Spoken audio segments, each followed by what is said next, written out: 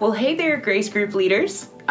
We are back again with the Grace Group Leaders podcast, the unnamed podcast. And we're here with Aiden. Hello. And no Jonathan. No Jonathan. Just Joe and Aiden. Yes, just us.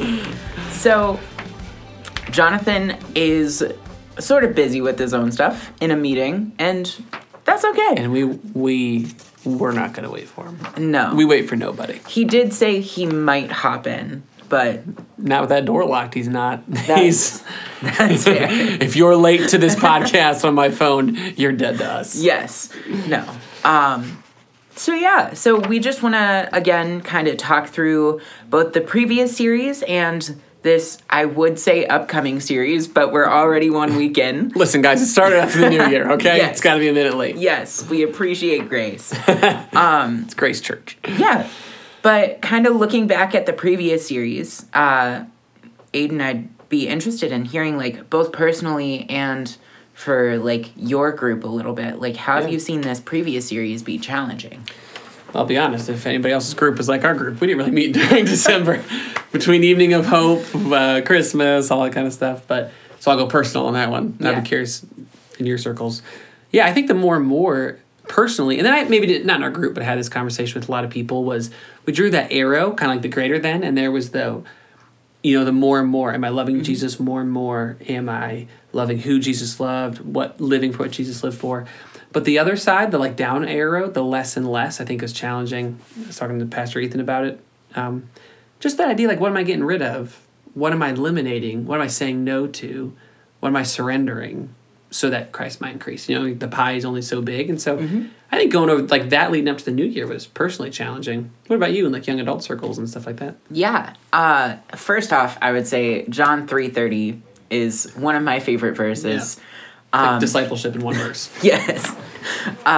It actually was like one of the first ones that I like memorized was John 3:30. So like he must become greater, I must become less is just kind of like something deeply ingrained somewhere in a weird wrinkle in my brain. But kind of just talking with a lot of young adults and even personally, like kind of how you were talking about that, like becoming less and like what are we surrendering, giving up, especially around Christmas time and the New Year, because those times feel so much like you're getting a bunch of crap from Christmas that's like all this new stuff, and New Year's you're making all these new resolutions, doing all these new things. Yeah, exactly. So it almost like clutters your heart more in a way, and that like kind of reducing and simplifying, becoming less so that Christ can become more in our life is just so challenging, even though like I feel like it's very common to think through like, oh, I'm an image bearer in Christ, like I'm becoming more like Christ, but also in the same way, you're not becoming more. Like, what are you surrendering? Yeah. What are you becoming less of? Things that need deformed in us. Yes. Yeah. Absolutely. Yeah. Yeah, I think it's sometimes those simple conversations that are most profound. Yeah. Yeah. And now it's the new year. Now. New Year's, new series. New year, new series. But same Christ. Ooh. New Year, same Christ. There it is. That's the t-shirt you wear all the time. New Year, same Christ. So it's just... But we're walking into a series on prayer. Yeah. Which I think kind of Dan and a few of us are fleshing out. Just like maybe a different way. Prayer can be, I think for some of us, we have like defaults on how we come at it. And so the hope is that through dangerous prayer, it's just a different door into the same conversation. You know what I mean? It's almost like an invitation to depth. And so... we're recording this. We just did week 1, so search me. And it's probably like that, verse 23 and 24 of Psalm 139, the search me, know my anxious thoughts, see if there's anything offensive in me, lead. Like, you're like, that, let's just pray that all day. Like, that's just a good... And so the hope with this, as we walk through, search me, bless me, that will be done, send me, forgive us as we forgive. Like, that'll just help us to... pray different, and those aren't prayers that you can casually say, like, well, search me, Lord, Yeah. That's something you got to engage in, jump in, get in the canoe into, and so the hope is that it gives us a new paradigm, maybe to look at certain aspects of our prayer life different. Mm-hmm. But then also, they all call us to deeper faith, Yeah. So, yeah. And ultimately, like, prayer is rooted in faith. Like, Yeah. you wouldn't pray to something you don't have faith in. Yeah. And at the same time, like, I love how this previous conversation was discipleship and this conversation is focusing on prayer. Yeah. But in the midst of that, really just how you said, like, evaluating our prayer lives. Yeah. One of the questions that we had asked before, and I think it's asked in the bumper video, is like, if God answered all of your prayers, like, what would actually change? Yeah. Like, is it something that would change the whole world? Or is it like, oh, I had an ice cream sundae every Friday night. Thanks, God. Like, I'm very thankful for Sundays, though. Absolutely. I'm too thankful sometimes. But, like, I love that. One of the questions I've asked our prayer team as well is, like, what do you want people to be praying for you 2 years from now? I had to think about it for 1 second. That's a really good question. Yeah. And it's like, in what ways, like, do our prayers actually have power? And do we believe that?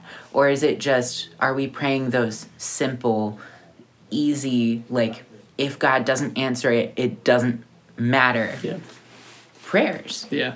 Because like I said, prayer is ultimately, I think that's, sometimes we have prayer can be hard, like, what difference does prayer make? Does God hear me? Do my prayers make a difference? God can do what he's going to do anyway. Like, you know what I mean? Like, there's all those classic questions. It all comes down to faith. You know what I mean? Because it's easy to pray the simple things because we're going to manage things ourselves. But, Lord, search me. Almost they're prayers of engagement in some way. Like, you can't passively. Maybe we should have called it active prayers. I don't like that. No. Yeah, sorry about that. Could still use the guy in the canoe okay. on the picture. Yeah, so as we talk about the movement of prayer, culture, discipleship, mindset, investment, this one, this probably most overlaps into movement of prayer because we want to keep, we started talking about that through all a year ago. Yeah. Just this movement of prayer that we want to continue to grow, and so it's a different door into the same room of prayer. But I think that and discipleship go hand in hand. You know what I mean? We're growing to love Jesus more and more, what he loved, live what he lived for, as our reliance and faith through prayer continually grows. So I think this conversation is hopefully sparks something in us in our prayer life to look at it different, and that it would continue that movement of prayer. Yeah. For sure. I would, if I could speak into that a little bit, I would also say culture of discipleship. Because I would say prayer is a door in that. Yeah. It's a room. And I love that we're sort of opening the doors to this conversation on, like, how do we also, like, how are we praying? Yes, but how are we discipling others who are praying as well? Yeah. So. Yeah, and part of, as we go through the end of this and kind of transition into the spring, there'll be some pretty big prayer initiatives coming out of this with us, like, just different things that we're kind of praying and seeking the Lord to lead us through, of just us corporately as a whole church stepping out in prayer together in some different ways. So yeah, it'll be cool. It'll be cool. Joe, I think this is it's like when you're watching a TV show and your favorite character isn't on it. You know what I mean? Like after Michael left The Office, like it's the best episode you could have had without Michael on The Office. Yeah. He'll be back next week. Cool. Will you pray for us as we close, Joe? Yeah, absolutely. Dear Lord, we just thank you so much just for this opportunity to be a part of your family. That we have different brothers and sisters from all walks of life that we get to link arms with, that we get to shoulder one another's burdens, that we get to bring it to you, Lord. And as we just go into this new series, the same series that we had last week, but still new, God, that we would dare to ask you, that we would dare to seek for you, that we would dare knock and just come to you in prayer, trust you deeper, and build a bigger faith, that it would be a shining example to others, that they would believe for your glory, Lord. We thank you and we love you too. It's in your name we pray. Amen.